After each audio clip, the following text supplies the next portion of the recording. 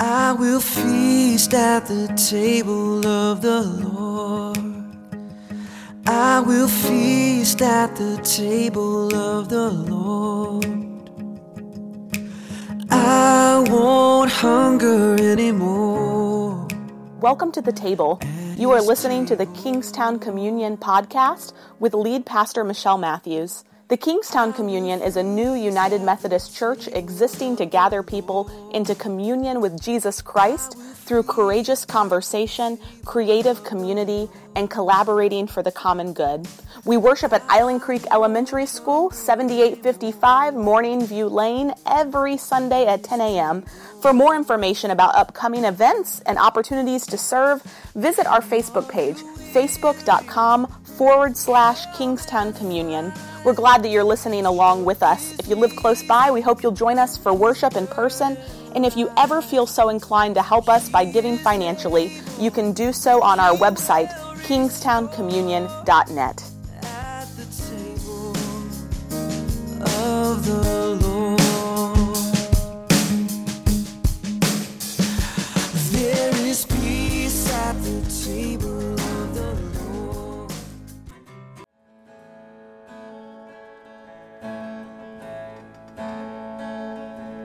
The splendor of the King, clothed in majesty, let all the earth rejoice, all the earth rejoice. He wraps himself in light, and darkness tries to hide. He trembles at his voice, he trembles at his voice. How great is our God? Sing with me, how great is our God? No one will see how great is our God. From 1 Corinthians 15. But someone will ask, how are the dead raised? With what kind of body do they come? Fool, what you sow does not come to life unless it dies. And as for what you sow, you do not sow the body that is to be, but a bare seed, perhaps of wheat or some other grain. But God gives it a body, as he has chosen, and to each kind of seed its own body. Not all flesh is alike, but there is one flesh for human beings, another for animals, another for birds, another for fish. There are both heavenly bodies and earthly bodies, but the glory of the heavenly is one thing, and that of the earthly is another. There is one glory of the sun, and another glory of the moon, and another glory of the stars. Indeed, star differs from star in glory. Thus it is written, the first man, Adam, became a living being, and last Adam became a life-giving spirit. But it is not the spiritual that is first, but the physical, and then the spiritual. The first man was from the earth, a man of dust. The second man is from heaven.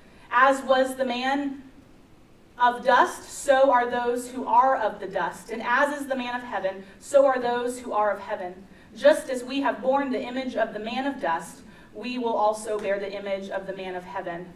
So what I am saying is, brothers and sisters, is this: flesh and blood cannot inherit the kingdom of God, nor does the perishable inherit the imperishable. This is the word of God for us, the people of God. Thanks be to God. Let's take a look at this video to start us off this morning.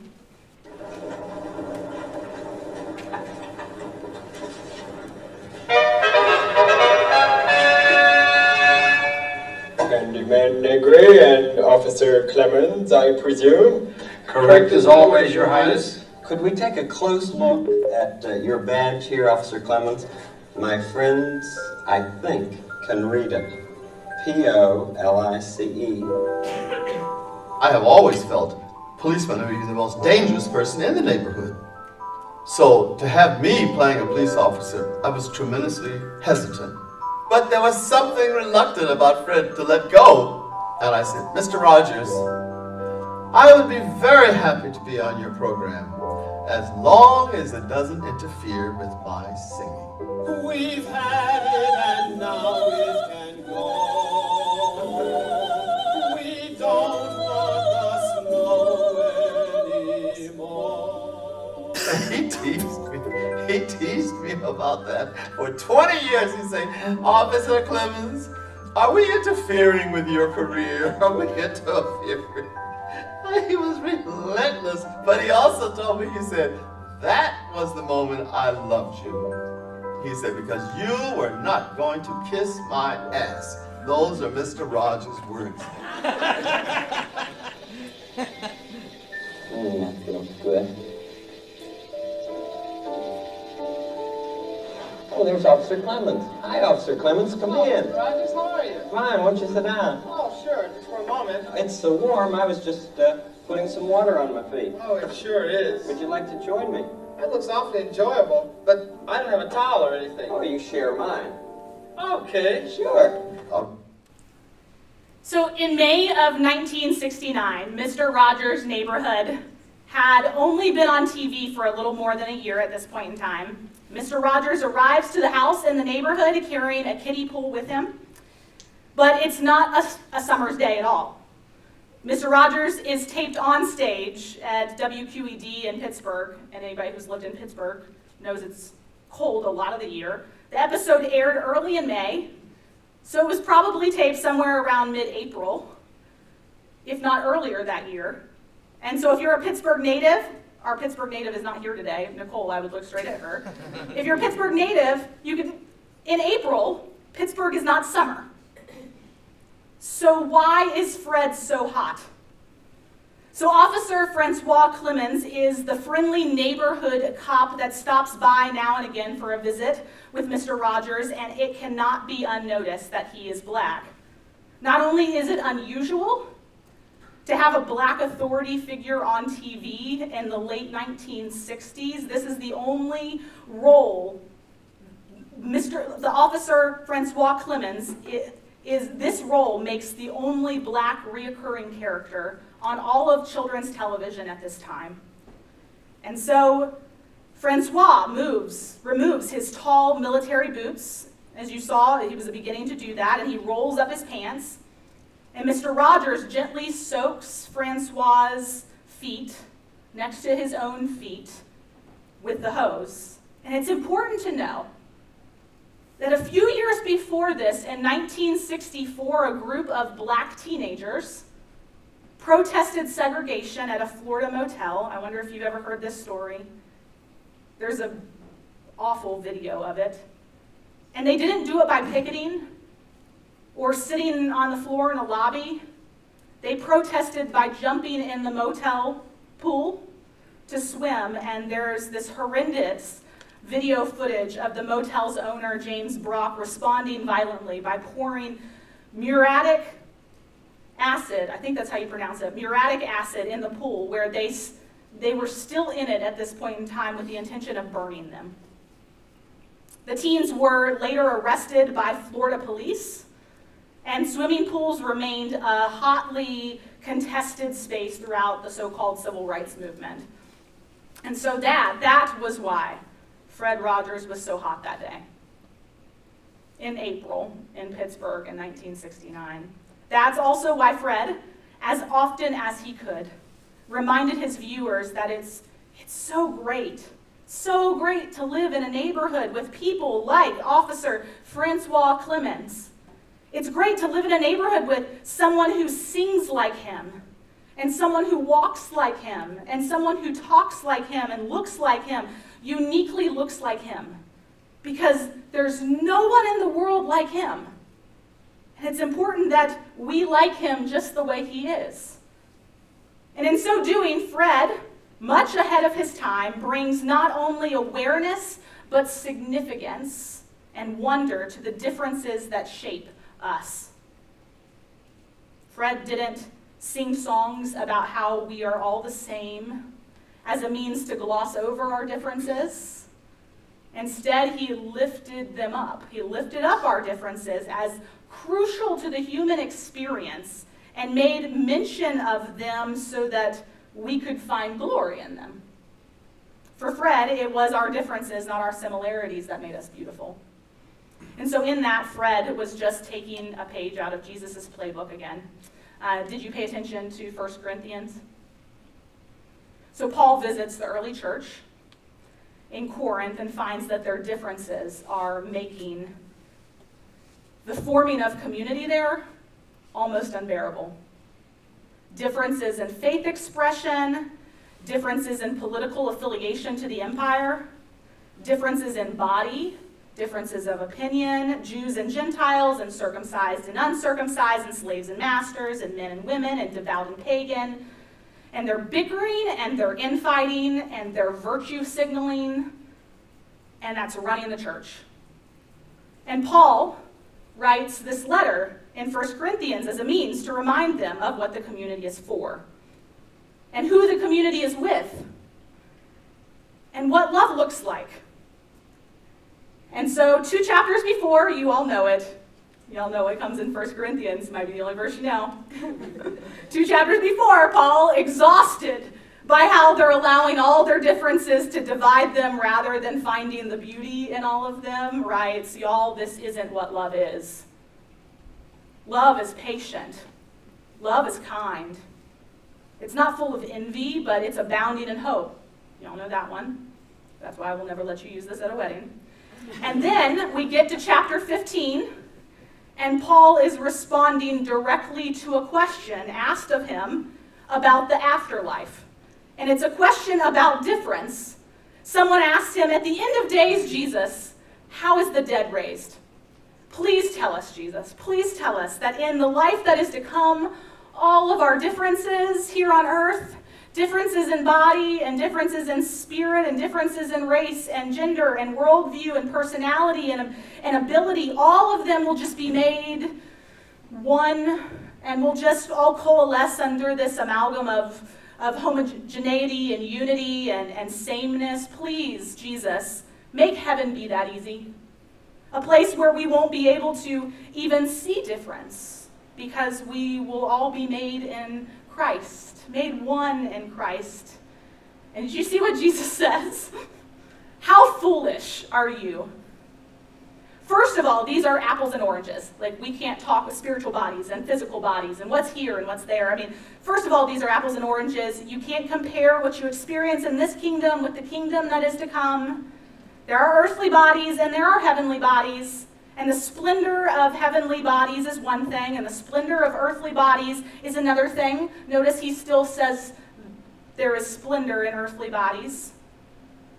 And there's glory in all of it, Jesus says. And the sun is glorious, and the moon is a different kind of glorious, and the stars are a different kind of glorious, and every star differs from the next star, and it's the differences that abound in creation that make all of this so glorious. So no, things won't just mesh into an amalgamation of sameness, but the kingdom of God is where difference is perpetually acknowledged and celebrated. And all of your blindness and toil against the differences of flesh and blood will not inherit the kingdom of God. This great God of diversity who giggled with glee at the creation of ostriches and aardvarks and blowfish, also created each of you, unique in body and unique in experience.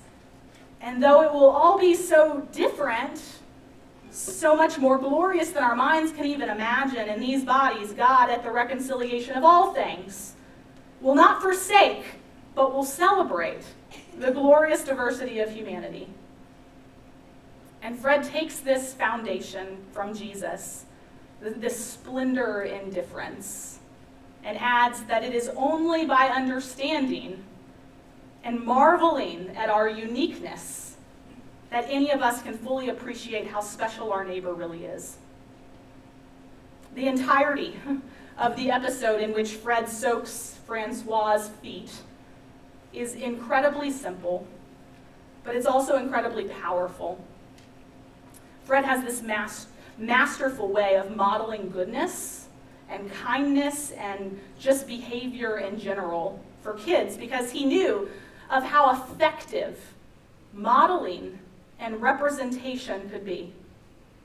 And so in an interview in 1994, Fred said he'll never forget the day that he visited a nursery school, and the director of that school had invited in a sculptor to the classroom.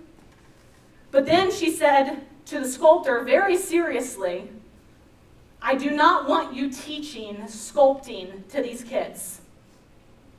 I just want you to sit in front of them and do what you feel you'd like to do with the clay."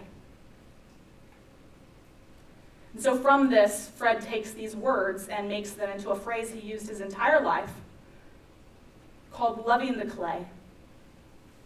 Like loving the clay.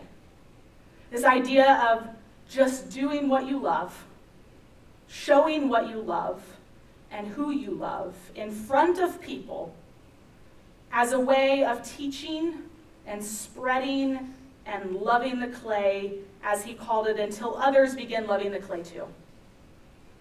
And this is not new. We know it's not new. It echoes ideas we've heard so many other places, like show, don't tell, or attraction rather than promotion. And it has this sense, this timeless sense, this interfaith sense. It's like love your neighbor, or do unto others as you would have them do to you. But there's this one other thing that Fred says he began to notice about this concept as he lived out loving the clay. He began to notice one other thing about this. He noticed that rather than it pushing him to become some kind of hero, some great leader, some lover of humanity, the idea of just loving the clay just calls him and calls us to be the best versions of ourselves that can be seen, and then just letting that be seen. And so, no heroic feat, no superiority complex, no virtue signaling, but just letting others see the way you love the clay, the way you love the differences in others, the way you love humanity, the way you live love with others. And so one of my favorite, iconic, subversive Mr. Rogers moments is the moment of him feeding his fish. And it's a moment you see over and over again through the show. I want you to watch this for a second. Now I'll show you this that I brought in just a minute, but I need to feed the fish right away.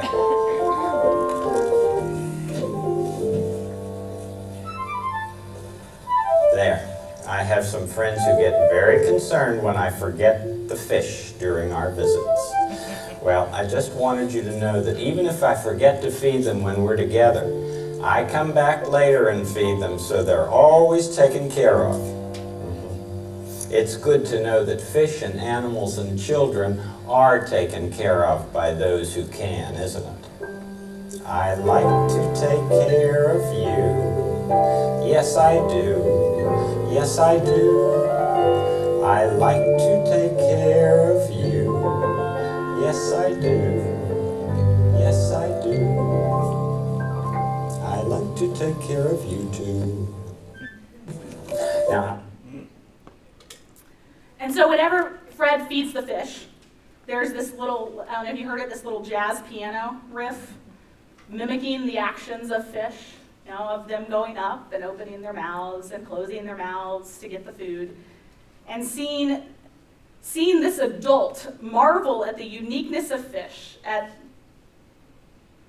the uniqueness of puppets, at the splendor and vulnerability and need for care and the difference these fish are from him, and then seeing him engage in this small but significant task of taking care of another creature in this moment of reverence almost, it just requires a bit of pause, like a pause of patience, a pause of quiet, just to sit with that beauty. And he does this in the show over and over and over again, and he never tells them how they are to take care of things. He loves the fish.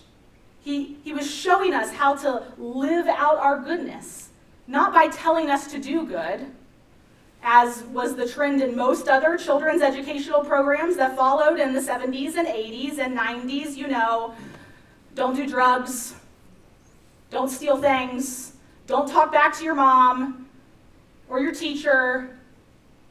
But by just doing it is what he never told anybody what to do. He just did it. By being good to your neighbor, by loving the clay. Mr. Rogers liked to say that attitudes are caught and not taught. That's what happens when you watch someone love the clay in front of you. And he didn't just demonstrate how to work with the clay, or to tie your shoes, or how to draw with a crayon, but he actually showed kids that doing the right thing actually makes you feel good. You hear that song, I like to take care of you. I like to do it. It makes me feel good inside to take care of other people, to love the clay throughout life. But here's the rub. We all know that doing the right thing does not always feel good. Sometimes it can take a lot of effort to overcome habit and experience and upbringing and instinct and feelings to do the right thing. And one of the ways Mr. Rogers taught us to do good and to feel good were by just accepting people as they are. Accepting them as they are, and that is one of the most difficult lessons he had to teach us. It's difficult. It's difficult these days when militia groups are descending on Richmond and making threats about cleansing and sparking civil war, and supposed to like them as they are. And it's difficult when the person with the most power in the United Methodist Church in Virginia is making decisions that actively cause harm to LGBTQ people. It's difficult. How are we supposed to love them as they are? If being good people means accepting those people too, as they are, well, first, I'm not sure I can do it. I'm not sure I'm supposed to do it. Is it supposed to feel good to love people like that as they are? And so I've been thinking a lot about that lately, about this phrase that I like you as you are, and it's just you I like, just you. And this is a fascinating and a difficult theological concept right here. Our differences are what make us beautiful.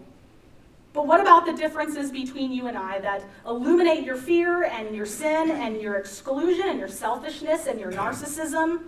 What about the differences between us that illuminate brokenness and ignorance and individualism and all the evils of this world? So this is this fascinating and difficult theological concept. But what about the people who don't live into the image of God in which they were created? Like last week when Josh was here and preached so beautifully, that don't exude the goodness that is bedrocked in them. What then? What if they just exude the bad that crept in over time?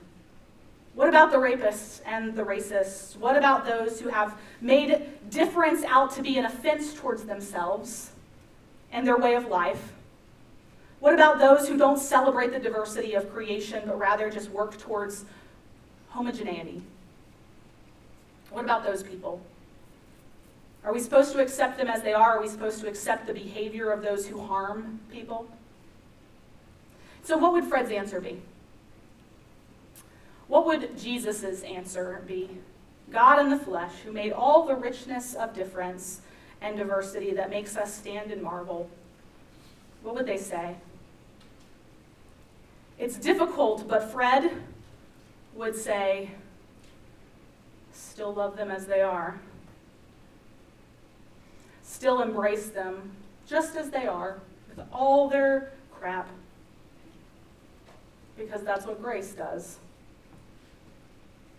And there is a subtle difference between that idea and saying that everything they do is fine. When Chris, that's my husband, he has important things to say too. When Fred says, it's you I like, or when Fred is living out the faith of Jesus Christ, offers love to folks without condition, marvels at the differences we like to celebrate and the differences also of our brokenness, he's saying that we as Christians don't believe in monsters. if you were here last week, if goodness is the bedrock of who we are, if Fred said that and Jesus said that, then we don't believe in monsters. We don't believe in people who can't be redeemed. Our Christian faith would tell us otherwise. Our Christian faith would tell us that there is no such thing as monsters, but that people harm others and fear difference in a slew of complicated reasons, most of which usually stem from some variation of themselves, having been harmed and haven't been given the opportunity to heal from it. Accepting people as they are is this lofty goal. Believing that differences between us are beautiful when those differences grate against us is nearly impossible, and we will not be able to do it most of the time. And sometimes it's way more complicated than just accepting someone. Fred Rogers was this master, though, of loving the clay, of demonstrating and modeling the graciousness that he wished to see in the world. And he did it in TV, where millions could mimic what Fred was representing and learn how to love the clay in their own way. And so today I'm going to invite you to love the clay after worship. Recently, in the United Methodist Church, we have been talking about the what's impending, that there's division related to human sexuality, and that there's this proposal that was put on the table where everybody came to the table, differences in hand, differences abounding, and said, let's create some space for us to disagree, and for the next 5 months, as we work towards actually splitting, we will split, as we work towards that, let's not harm each other. Let's just stop pressing charges, stop taking clergy up on trials, stop.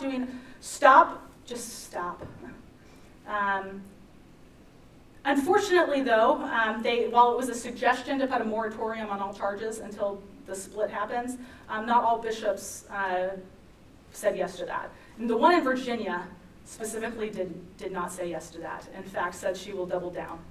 So that's my direct boss. And with all the respect I have for her, I'm incredibly disappointed in her leadership. And so I'm going to invite you today to love the clay, not to tell her what she's doing wrong, but to tell your stories of how, through loving the clay, your worldview has changed. Maybe you were once like her. Tell that story. Maybe you have a brother or a sister. Tell that story. Maybe you've been personally harmed. Tell that story. We have two different ways you can love the clay today. One way may be more visible. There's a sign over there that says, I resist harm. And we are going to post pictures of people holding that sign with a sentence that says, I resist harm right now in the United Methodist Church because of this. Because I believe Jesus taught us to love the clay, to knead the clay, or if you're not a person who wants a big sign, it's not a big sign, it's 8 by 10. If you're not a person who wants to hold a sign, will you write a letter to Bishop Lewis before you leave today? Will you say, in a place where people of all differences have come to a table and sat down and decided not to harm each other, Bishop, please decide not to do any more harm. Please, and tell your story. Don't tell her what she's doing wrong. Just say, I urge you to love the clay. Would you pray with me? God, we thank you for the variety of people who have found their way here to Kingstown. And we hope we can be a place where no matter who they are, they feel like we believe they were made specially by you. That there's no one in the whole world like them. And that we love them exactly the way they are. And God, we're going to enter into, in a few months, a season of Lent where it's about confessing our sins, because we know those abound in our lives, and where we seek to live into your goodness, where we seek to be the people who show the world the best person we can be, and just let that be seen. But right now, we just sit in the fact that we are loved by you. People are loved by you, and we all have our stuff. We all have all the ways we have sinned against you and and have turned away. We all have that. And yet all are invited to this table. And so, God, we remember today those who have been harmed by fear of difference. We lift them up to you. We lift up to you those, because of their upbringing, have become fearful of others and have been hurt by systems in their own lives, no fault of their own, but they're now being held accountable to that, or are not being held accountable to that. We lift them up to you as well.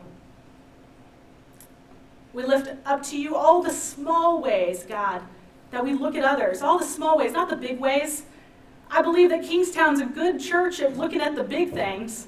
Sometimes our biggest judgment, God, is in the small things, in the small ways that we notice difference among each other and make assumptions. And so we confess that, and we truly live into, God, the beauty of difference, even when it annoys us, even when it frustrates us.